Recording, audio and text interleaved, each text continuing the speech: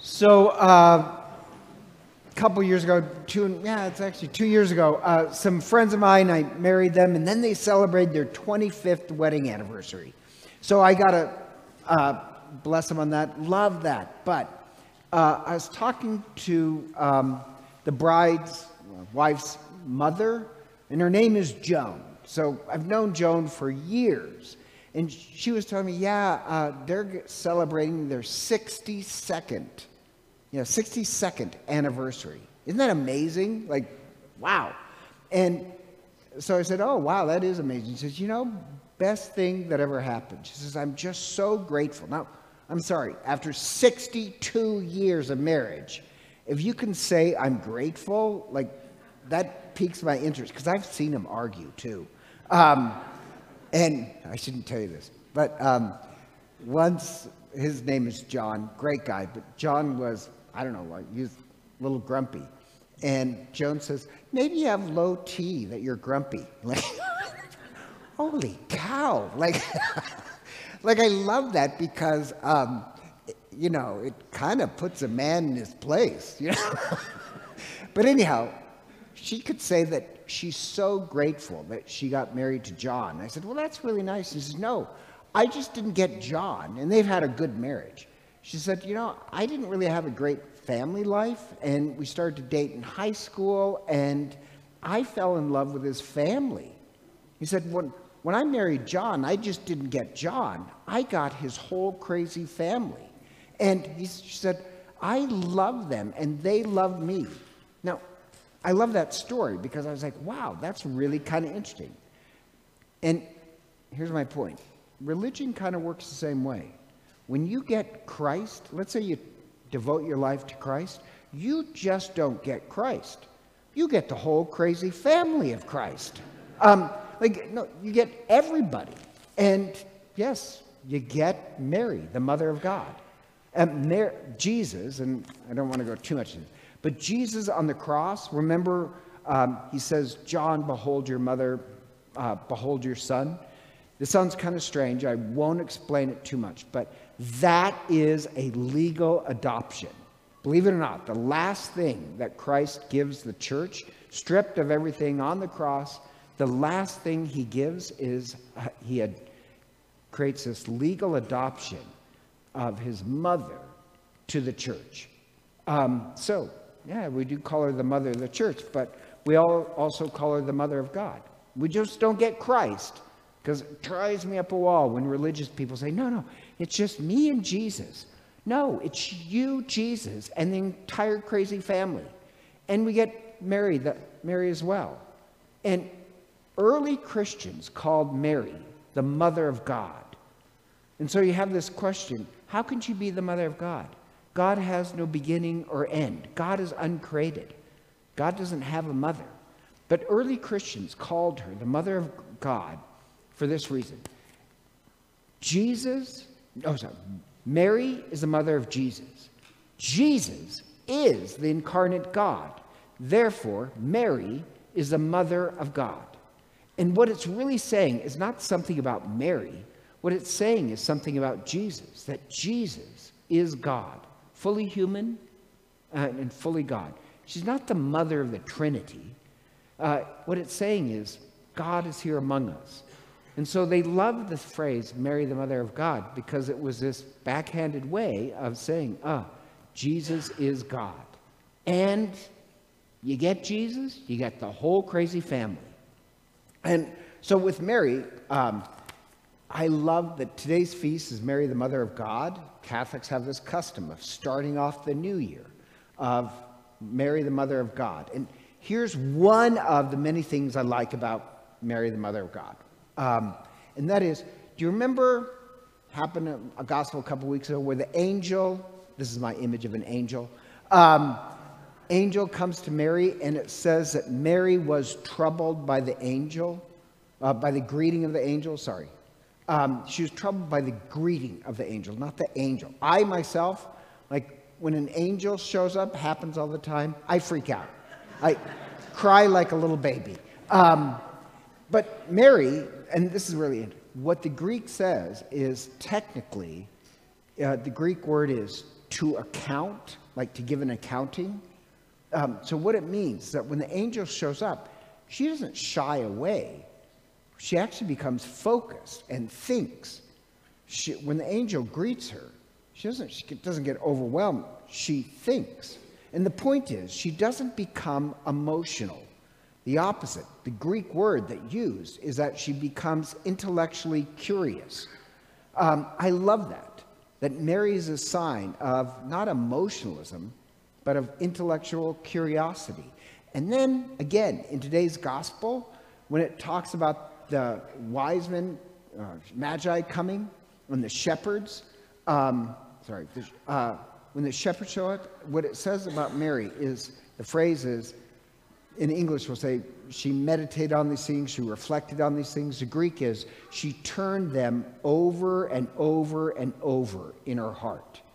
And the odd part is, what it means is this. The daily events of Mary's life, the shepherds, the mangers, the angel, everything that happened in her daily life, she was constantly meditating on, turning over and over and over and reflecting. And I love that image, that Mary is always reflecting on where is the presence of God right here and now.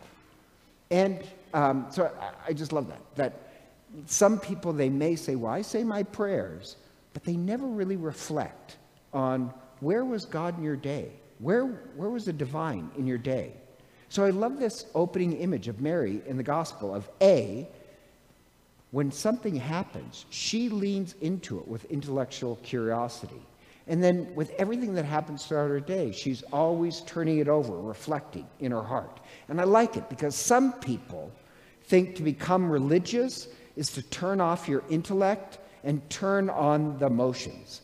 Mary's spirituality is to become spiritual, is to be fully engaged in your heart and your mind and even your actions. After the angel comes, she immediately heads towards Elizabeth. So it's your head, your heart, and your actions. And I hate to say this, some people, they use God really as this narcotic to distract themselves from reality. That they don't really show up for a relationship with God. Religion is just a way of distracting them, not becoming like Mary, more focused on where is the divine. And so if worship is all really just this, worship is a bunch of emotion, then all it is worship is a bunch of distraction. Mary's not distracted. Actually, the opposite. The two images that come up in the gospel is Mary is very focused. She reflects on everything. And I mean this for this reason. There's a reason why I do this. Is Mary, when she reflects and intellectually becomes curious, she's always makes a decision. So she does say yes to become the mother of God when the angel shows up, but she's always thinking. So she's always deciding. She's always making this choice, and it's always for God. So I love that image of Mary. And on the start of the new year, Catholics gather to worship God in the image of Mary. That we want to be like this. We want to head in with our intellect. We want to spend the next year always turning everything over in our hearts so that we're always making this decision, this choice towards Christ. Now, I mentioned at the beginning at the announcements that tonight is at all the masses, is the rite of acceptance. Anybody who's going to become Catholic, we have this 2,000-year-old custom that it starts with knocking at the door. We welcome them in, and what is the first sign that we give them? But the sign of the cross. That tonight, you guys are deciding, the major decision you're making is, we're going to accept we're going to choose the Catholic Church. If you're choosing Christ, you get the whole crazy family. It's just not you and Jesus. It's everybody. They're making the choice. And they're making this choice. So when they come in, and I love this, scripturally, the first thing that we give them is a cross.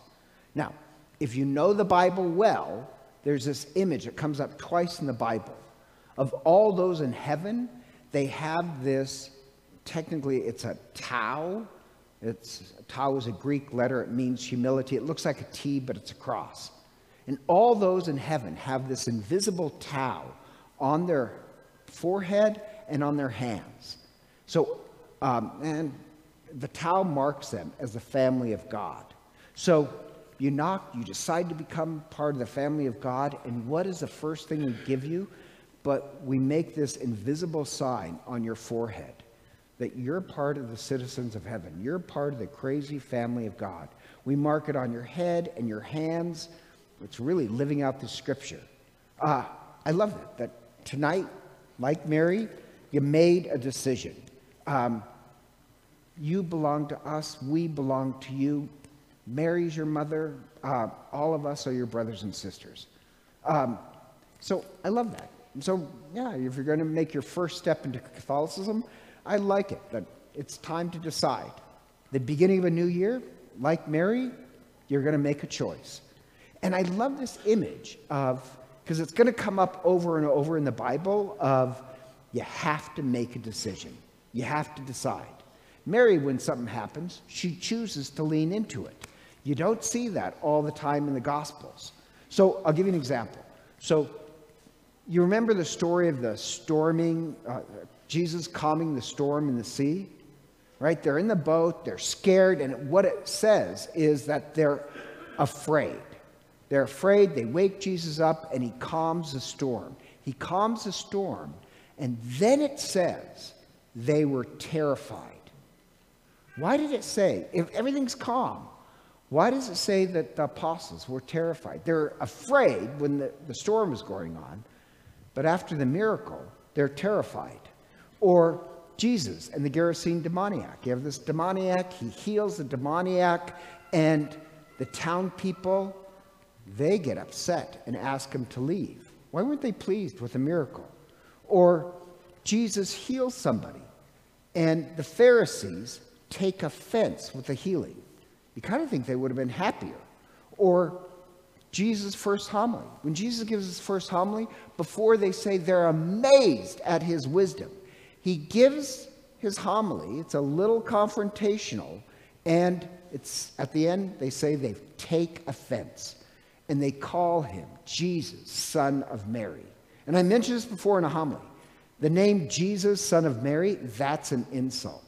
They took offense. So my question is, okay, why do you have this strange thing of they were afraid after the miracle, something divine happens, and they're terrified?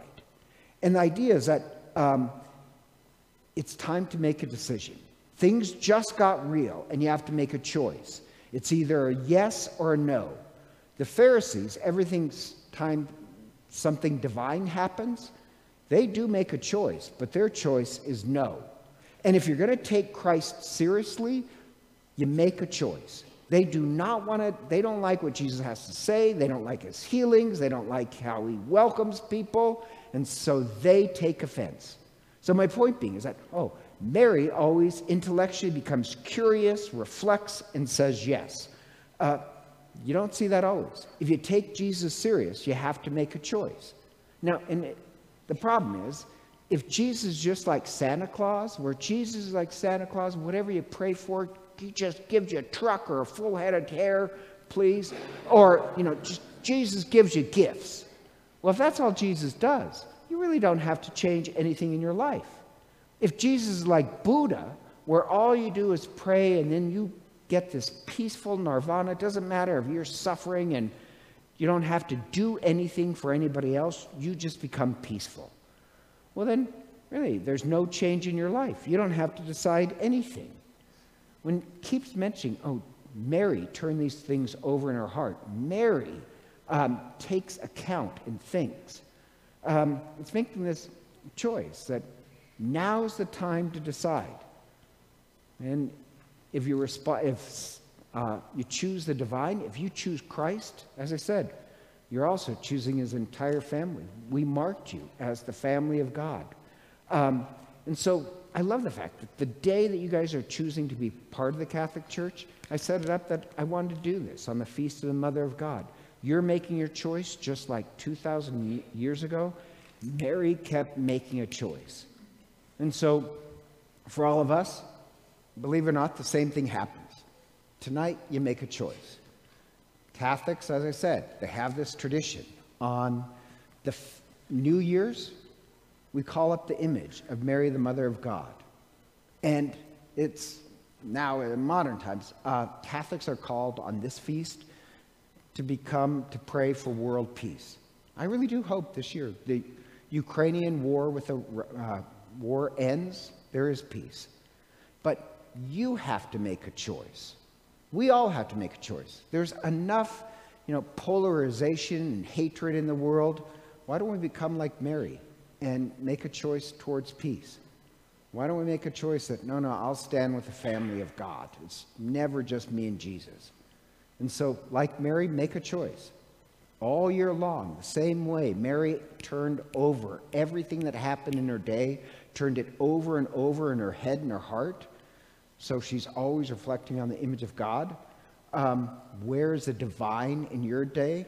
Why don't we do that for the next year and be like Mary? The same way they made a choice, the same way Mary made a choice. If you choose Christ, you get the whole family. We're like the woman who's been married 62 years. And I know I'm kind of weird, but I like that idea. The same way that she made a vow to her husband, she got more than her husband. She got this whole crazy family. If we make this vow to Christ, you just don't get Christ. You get the whole crazy family. On the beginning of the new year, let us pray that we're like Mary and always leaning in and turning things over and choosing Christ. Hello, this is Father Len McMillan. I'd like to take a moment to thank you for listening to our podcasts. If they've been a blessing to you, I'd also like to invite you to prayerfully discern supporting the podcast financially. Your generosity would help support the ongoing production and distribution of the podcast. If you'd like to make a donation, you can simply click the link in the podcast description. Be sure to tell us your donation is for the podcast in the comments section of the submission form. Again, thank you for your support as we seek to share the good news of the gospel. May God bless you for your generosity.